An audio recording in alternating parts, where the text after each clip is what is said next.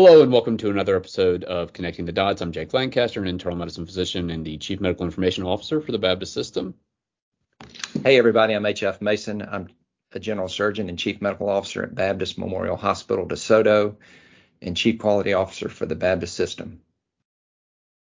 And today we are very honored to have Dr. Adrienne Boise from the Cleveland Clinic, a practicing neurologist and the Chief Medical Officer for Qualtrics. Adrienne, welcome to the program. Thanks so much for having me. So for our audience, can you just tell us a little bit about your background and what you do?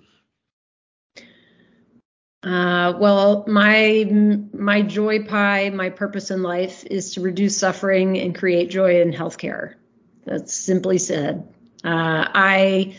I grew up sort of fascinated with human behavior. I feel like that has been something I've been trying to solve for most of my career and personal life. Why do people behave the way they do? How can we shape choices? What helps them color their experiences, form memories? And thought the best way to get at that was by being a neurologist. And so went down the path of studying the brain, did neurobiological research at Brigham and Women's and then later at Boston University. And then meandered into, I gave up my dreams of being a ballerina. I meandered over into medical school. Still found myself waiting outside rooms and feeling like we had said a bunch of stuff, but I didn't know if patients understood it. So I wound up pursuing a master's in bioethics. And then right about the time when I came on as staff, the Cleveland Clinic was starting its Patients First movement under the leadership of Toby Cosgrove.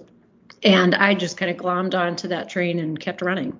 And a couple of years later became Chief Experience Officer, left that role in fall of last year and have stepped into this role to really drive empathy at scale in organizations around the globe. Well, Adrienne, thank you very much for being here. You are actually the third person associated with Cleveland Clinic that we've had on the podcast. One of our first guests ever was Dr. Sheridan. That was maybe close to 2 years ago. We actually had fairly recently, we had Dr. Jareco, who was their Chief Quality Officer, and we had great conversations. And Cleveland Clinic is a great place, and we really like having you guys on. And also, today our topic is going to be talking about empathy in healthcare and the importance. And I watched your TED Talk when you were at Cleveland State. And you talked about your dad, and that was really a touching story. But as we get into empathy, myself, sometimes we get sympathy and empathy confused, and a lot of times we equate those two. But for our audience, why don't you tell us, just to start off and lay the foundation, the difference between the two? Sure. Well, empathy is about usually feeling sorry for the experience of another. I feel bad that you're having that experience. I feel sorry for you.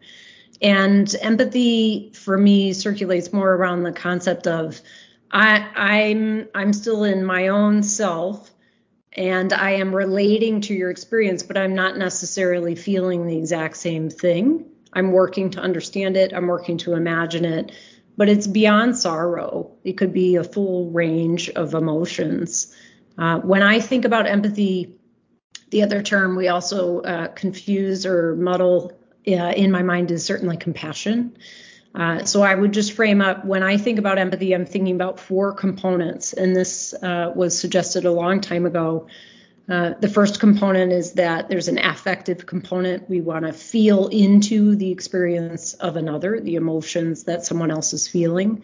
A cognitive component, we want to imagine the experience. Not everybody feels into it, but we want to be able to imagine, even if we're not going to sit in that same bathtub of emotion.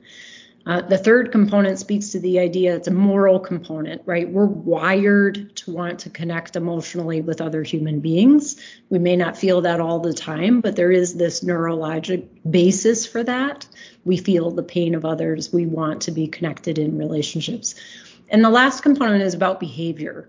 You can't do all that hard work of feeling or imagining and then not want to act upon it. You have to demonstrate an action, and that could be a hug, that could be a verbalization back, that could be going and doing something. But I think organizations and people who are serious about empathy really think about those components. I have to listen, I have to understand, and then I have to do. And that's part of why I'm at Qualtrics, because we use technology to some extent to do that, to really amplify the human experiences of people. And in my practice, the same. And I'm sure you do too. But maybe that helps clarify some of the definitions on the landscape as I think about them. Sure. No, that was very good definition. Certainly a lot to unpack there. But I want to talk about why is empathy important in healthcare? We all, when we were writing our personal statements to get into medical school, we said we wanted to help people. So every doctor out there is some of the most empathetic people on the planet. We don't need to work on our empathy, do we? Well, now you're just trying to be provocative. I mean, come on.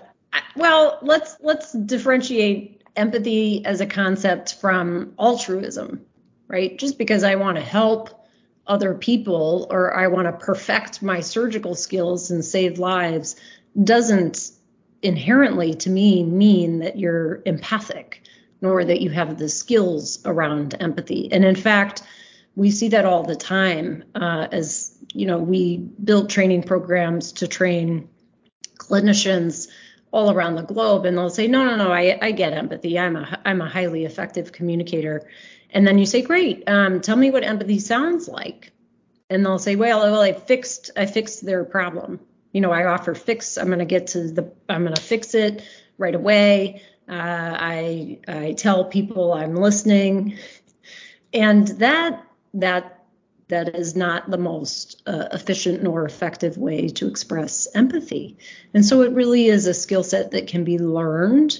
And as we think about the ROI of that, there's a lot of layers there we can unpack, but I'll toss it back to you and see where you want to take it. It's I'm a fixer, and that's the kind of mode. How's that working out for you? Yeah, and well, sometimes, most of the time, not so good. And it, when I don't know if you've read Dare to Lead by Brene Brown, and of course she tells a story about when she gets stuck and she's unable to get to her daughter's field hockey game. It's like her last game of her senior year, and finally, once they come to the realization that we're not going to make it, she talks about how her friend was so empathetic in that situation that she didn't, she wasn't trying to fix it. It couldn't be fixed. She didn't say, hey, excuse me, it sucks to be you, but she just tried to be with her in that moment and to kind of feel for her, and that was a great story. But I'm going to put you on the spot here. In your experience, on a scale of 1 to 10, how do we do as a medical community and medical providers in providing empathy toward our patients? Well, I'll lead my answer by saying that every single clinician I've ever met wants to be showing up in a way that makes their patients feel valued and seen. I have never, and it's a beautiful thing, right? I have never met somebody who can't resonate with that concept. And that's a beautiful foundation to build from. The data, however, would highlight to us that about 90% of the time, right, we miss emotional cues from patients. And that's done after recording sessions and visits. That only, I think it's just over 56 or so % of physicians think compassion is important in their practice. That's not a super high number, and I'll double check that. But we listen for about 18 seconds before we start interrupting. And even when recorded and told that we'll be watched, we extend that only by about 5 seconds.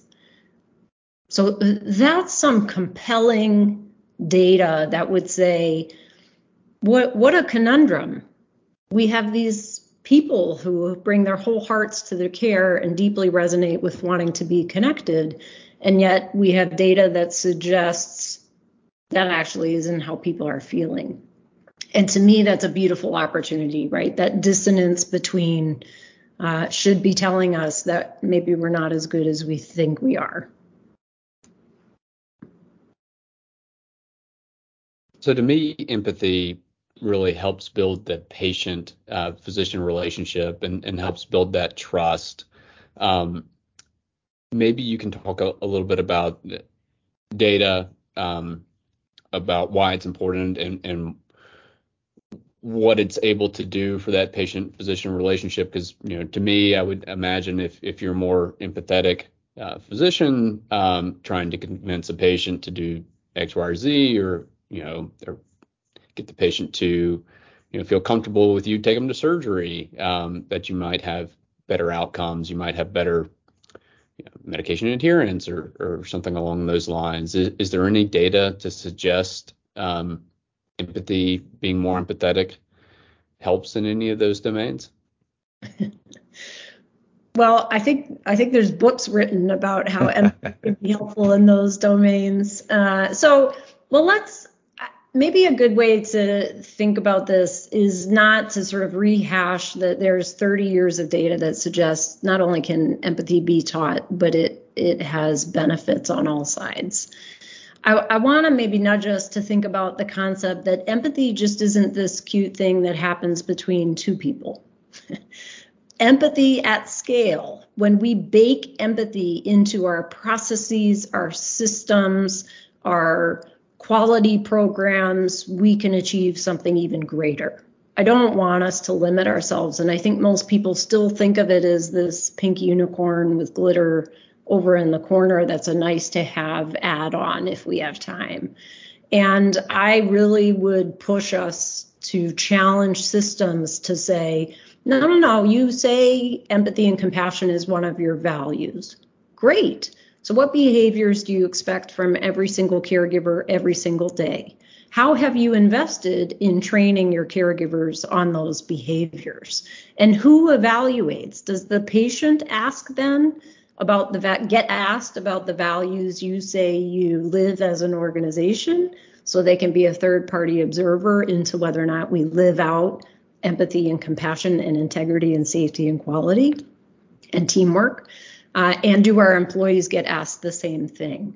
Because that moves it out of the soft, fluffy realm into how are you really living it in your system? And I think only when we're living and breathing it will it permeate and sustain. And so I'm much more interested in that concept. I mean, we spent a lot of time thinking about how can Adrian be a better doctor and how can set a better agenda or be a reflective listener. And I think that's all great and important. And I think there's much greater opportunity actually in thinking about how we bake it into our systems. I'll give you an example. I'll give you a couple examples. Many organizations do a safety checklist, universal protocol. It's critically important in highly reliable systems that we're going to institute universal checklists. And I've seen those checklists, right? We're trying to learn from the airline industry. I get it. It's great and very important to prevent medical errors. And human brains don't engage in checklists, right? First of all, the human brain only remembers so many things. And when it's presented the same way every time, you're going to quickly adapt and disengage. It's just natural in your neural mechanisms. And the challenge is, how can we hit the brain from the left side to sort of capture your attention and get you to focus in on this patient in front of you? And one of the answers is to humanize it. And so thinking about, could that first checkbox on that checklist, which is something we implemented in a former life, be a moment to slow down and recognize I'm not just operating on anybody. I'm operating on Jake today. I've known Jake for 5 years. I want the team around this table to understand that he's been a caregiver at Baptist for 20 years, and he has a daughter with special needs. This is who's trusting us with their care today. Now we're going to go into the checklist, right? Because you create actually a moment of caring in the conversation that wasn't there before. RCAs are another great example. Can we, in root cause analyses, when all of our people are around the table facing shame and anger and blame and pointing, a variety of emotions that they may be feeling, can we honor those emotions in a systemic way in an RCA differently? And whether it's just, has anybody ever failed at everything?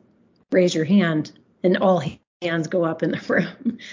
Can anyone describe to me how that feels? And then you popcorn out the emotion on the table. Those are ways we humanize our processes to really bake empathy in. So I think when organizations do that, you can see ROI at the call center in terms of efficiency, cutting down cost, better relationships. You can see patients showing up for their appointments, so you're decreasing no-show rates, sometimes up to 10, 20% when there's more relational tie.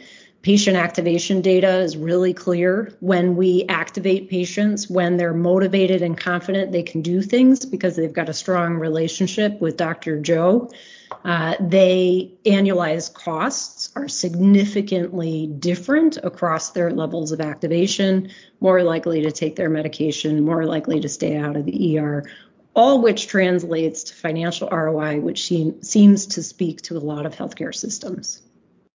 And, you're talking about those outcomes, but those outcomes are independently related to the patient experience. I mean, we talk about, hey, the patient has a great experience, so they're more likely to take their medicine, or they're more likely to show up for their follow-up appointments. But I think, there's something that I hate to say that it's immeasurable, but there's just something about that experience in and of itself that contributes to that. Am I speaking correctly? Yeah, I don't think you can. I think there is a component to, we're trying to measure something that can't be measured, right? I don't know about how either of you feel, but I'm a healer. I'm not a prescription writer. Sure.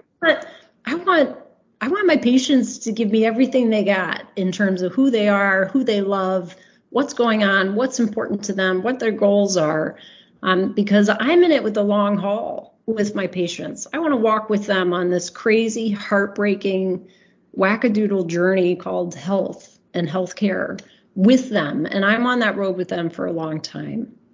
And so in order to do that, relationship has to be there. And if we're talking about, it starts to bite at trust, right? In order for patients to trust that I'm making a recommendation for them that's valid, in order for them to trust that I have their best interests in mind, I have to build that over time. And I believe part of how we do that is to invest in that relationship together. So to your point, it's not, this is about relationships and meaning. Right. And if we really, you may say as a surgeon, well, I don't really have relationships with my patients. I do their operation. I've heard that before.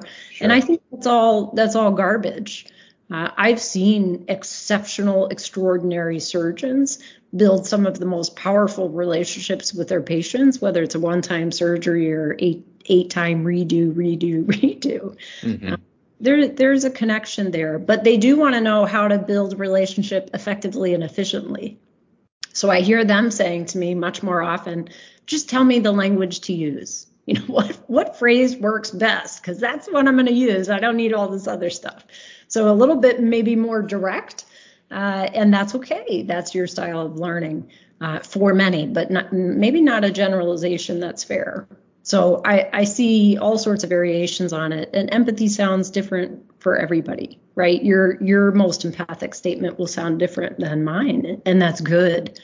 And that's what makes people believe in it, is that it's authentic and valid for you. So I loved your examples about how y'all have added empathy or tried to bake it into the system. I would say most places probably don't have it baked into the system. What can you tell us about what does a lack of empathy look like at the system level, at a hospital? From the patient experience side, I know you're previously the chief patient experience officer for Cleveland Clinic. What does that look like to the patient when they go to a system that is maybe doesn't have that empathy baked in? What sort of things do they see and experience? Well, I don't think it's things that patients just experience, right? I think empathy is just as important for our own people. So I would encourage you, if you're not sure, to pick up the phone and call your healthcare system today. And I guarantee you, pretty quickly, you're going to start to see some creaks and cracks in that system that feel painful. The first one may be no one answers the phone. You're ringing and ringing and ringing. The next one may be somebody, and we're talking about the phone. I get it, because you're not on you got frustrated with your app because it ended telling you had to call in. You couldn't schedule an appointment online. So now you're calling, you're on the phone. And so they do pick up, and now they're asking you for all the information you've already given them, despite you being a 25-year surgeon at your hospital. And caring for your whole family in that organization. We're going to spend 5 minutes reaffirming that your address is the same and your insurance is the same and your phone number is the same, even though you were there yesterday. And then we're going to tell you that the next most available appointment for you is, and by we, I'm saying any organization. We're going to tell you that the next available appointment for your routine checkup is in 9 months from now, when you asked for it within the next month. And then you're going to start laughing, because that doesn't feel very empathic, that you have a need, you have a preference for when you'd like to be seen, and that's going to happen in 9 months because of availability. And then they're going to put you on hold or transfer you an average of 3 times, and you ultimately are going to hang up because nobody gets back to you. So that's not uncommon. I mean, if we're being honest with ourselves, that's not an uncommon access experience. So that would be one. Yep. Do you want to get? No, I just, Bill? we had somebody on earlier that, had a diagnosis or had previous diagnosis of breast cancer. And her experience was that, she got the mammogram, had the bad diagnosis in the mammogram, and then was trying to get scheduled to see an oncologist. And it was, the nearest appointment was 2 weeks away, and the health system thought that was great. They were going to be able to get them in 2 weeks, but to the patient, it's forever with a new diagnosis of cancer. Yeah, well, I mean, there's some nice research and work that's in the media about efforts of the Cancer Center, for example, at the Cleveland Clinic, when Brian Bolwell was the chair, who said essentially the metric shouldn't be, are you satisfied with your appointment, or did you get the appointment when you wanted it?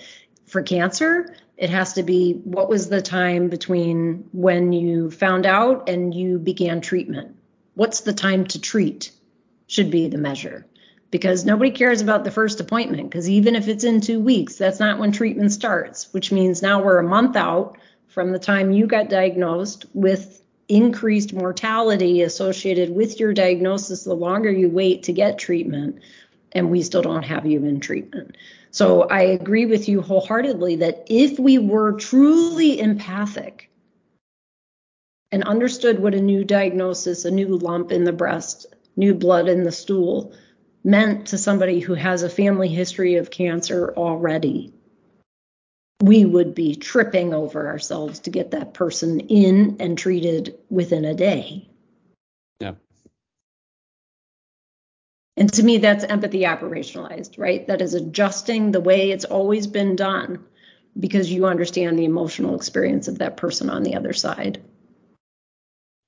Let's take it back into the exam room. And Skip in on the podcast today. He's on PTO, but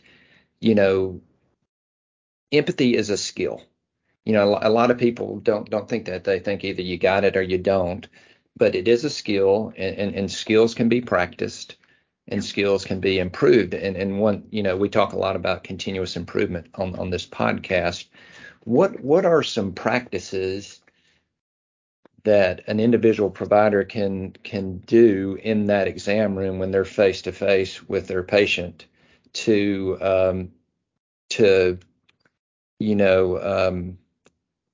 improve their empathy skills and to intentionally practice those skills in that exam room? Sure. We wrote a book on this experience of training clinicians, just so you know. So there's a nice list of what you should stop doing and what you should consider start doing. So I'll try to maybe pull from that. So something I do just as a cheat sheet is whatever EHR you're using or in your notes, it doesn't really matter. Some have a function for a bit of a sticky note where you can scribble, "This is Joni, she got a new puppy today. Dog's name is Carter." So when I'm walking into that room the next time, I don't say, "Oh, I see your hemoglobin A1C came down." I'm saying, "Hey, how's Carter? Last time he was what, like a month old, and now," right? So I'm leading with humanity. And that way, that isn't just a nice thing to do. I'm doing that because if you're coming in to talk about surgery, I want to bring your anxiety down in the room. I want to let you know I see you as a human first, not a tumor in your pelvis. Okay. I'll stop you just for Christy Gay is she's our chief patient experience officer. I know she listens to this podcast. She's going to love that because that's one thing that she's trying to train us to do is to find some personal connection with that patient on every encounter. Anyway, I interrupted you. I'll let you. You'd be amazed, right? In our normal workflow, you could make it through a whole visit without saying a darn thing about the person, right? I can fill out all the review of systems. I can complete my whole exam. I don't have to say a single thing about your normal life. But what fun is that? That's not fun for me, and it doesn't mean as much to you. So why not? We should be loving this work, and we should be loving a little bit on our patients and their families. So that's one tip. The next one I might offer is do not start typing when you sit down, right? You're going to sit down at eye level or below the patient, and you're going to have 30 seconds of normal human time. Sounds crazy. I know it's going to feel excruciating. Just sit there. Just stay in the chair. Don't touch the keyboard. And then you're going to, so you'll connect on that human note, and then you're going to turn and say, "I'm going to open up the computer. Why don't you take a look at it as I'm typing so you can make sure you can see what I'm typing. I want to be fully transparent with you. You're my partner." Okay, so now you're building a relationship, not just being empathic. And then any opportunity, we miss emotional cues. So that essentially says, right, when your spouse, partner, loved one comes home from work, let's take it out of healthcare for a second, and they walk in the door and they say, "Gosh, I had an awful day." And you say, "Would you mind taking the trash out?" That you just missed the opportunity to say, "Oh, I'm so sorry. You want to tell me more about it?" As opposed to moving on to the next topic. And essentially, we do the same to patients. Patients say, "I'm really worried about my tumor, doc." And we say, "We'll get to that in just a minute. I want to talk about your recent blood counts." That was all very great tips. Can you share the name of your book that you wrote? Yeah, that's what I was going to ask.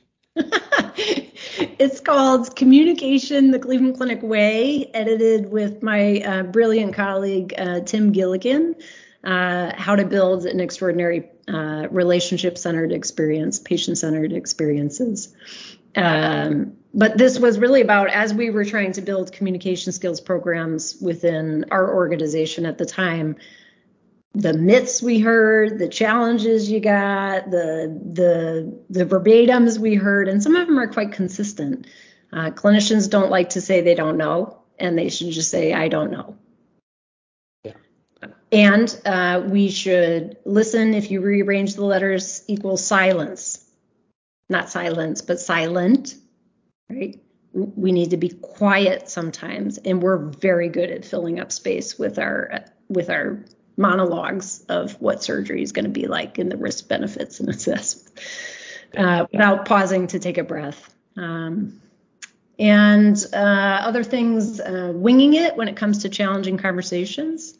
I know you think you need a third surgery, and I don't think that's in your best interest. I wish it were different. So use of the word and, you heard me use and, even though I'm giving very difficult news, I'm not saying but. And I also said, I wish, which is a very powerful statement with patients.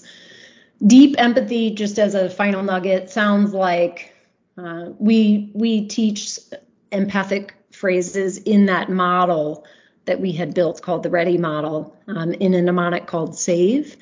And those are, the S is support, the A is acknowledge the emotion, V is validating that of course you might feel that way, and E is emotion naming, right? This is what empathy sounds like. So deeply empathic phrases pair those types of insights to an understanding of why that exists. Let me give you an example. You could say, oh, you seem sad today. That's good. That name the emotion. That's a type of empathic statement. You could amp it up if you're already a talented communicator to the next level of deep empathic statements, which is, you seem sad today. And as someone who's known you for a while, I have to imagine that this is related to the passing of your husband last year and now your daughter moving out of the house. So it's the emotion, that empathy paired with the why. And your ability to reflect those two in combination will knock people's socks off in a beautiful way. Yeah, I know we're running low on time, but all this discussion really seems like we're moving the relationship from a more transactional relationship to a higher level relationship, level 1 or level 2 type relationship. I don't know the levels. Come on, Jake. Skip's going to be upset if you don't know. I know he's going to be Dr. upset. Shine's definition of the relationships. But one last question, Adrian, is, how did you guys measure this? I mean, did you, when you were coaching providers, did y'all just go in the room with them and SAVE? Oh yeah, here's the S, here's the A, here's the B. Well, let's talk about measurement in a second. When there's an idea which I learned about as we were embarking upon this work, which talks about, some of you may have heard me talk about it, which is most of us are walking around as we think about our communication skills in unconscious incompetence. Got unconscious incompetence. I don't even know that I'm not good at this, but I think I'm good, right? Yeah. And it's only when you get a 360 or you get patient feedback or a coach about your operating skills or something, right? Who says, hey, you might want to think about pivoting your elbow this way, or some others are noticing you're a little rough that you start to move into conscious incompetence. Oh, wait a second. I'm not as good as I thought I was. Only then will you show up for a class about communication skills, or will you be interested in materials to learn, right? Only when you recognize you have a blind spot. So you need 360 feedback, you need patient feedback, patient comments, a Johari window, something to move you into that phase. Many times we try training early and it doesn't work because you already think you're great. Why would you learn a new skill if you're good at it, if you're awesome at it? So you have to go through that work strategically. Then when we've got people in a place where they can learn, you have to roll out the best rockstar training, and that could be observation in clinics, that could be a checklist you're running people through, that could be formal training. In our case, we did formal training in that prior life that we built over time, looking at all the best practices around the globe, because most people never want communication skills training. So and if they have had it before and it was bad, then they've got antibodies. So you're going to have to be really spectacular. And then you can move into conscious incompetence, right? Now I'm practicing the skill. and I'm trying to get better at it. And then it becomes more woven into your fabric. You're in conscious competence, right? And then it starts over with a new skill. So my point only in there is you can do individual. We assessed it with self-efficacy rated by the clinician, how they thought they were doing. We looked at patient satisfaction scores, blinded to who got training and didn't. And we published these results for 1,500 controlled physicians. And then we looked at burnout, validated scales of empathy and burnout. Because the secret sauce of this whole thing is that it isn't about your communication skills. It isn't about reflective listening. It isn't about just adding one more thing. It's that when we build relationship with our patients, with each other, with our communities, with the organization, something magical happens, right? We have reciprocal influence. There's therapeutic potential to that relationship, and that can't be measured. Can't be measured. So I can all the validated scales of empathy, and we got plenty of burnout scales, and we got NPSs and all of that. But this relationship, this love we have for our patients, I don't think it can be measured. We sure try, though. Sure. Well, Dr. Boise, we're basically out of time, but this has been a great conversation. And I know that our listeners are going to really enjoy this episode. I think they're going to come away with a lot of things that they can do in their own practice, and not only in our practices, but in our just everyday lives to help us become a more empathetic person. And once again, on behalf of Baptist, we just thank you very much. Oh, well, I love that you said that, right? They aren't these weird skills we use for patients. These are skills that help in every part of our life. And if you look at the burnout literature, it's when we find greater meaning that we're going to have some antidotes to burnout. And relationships are key and essential to that meaning. So thank you so much for taking the time to have the conversation with me and to give it voice and space. I really appreciate that from both of you. You're welcome. Thank you.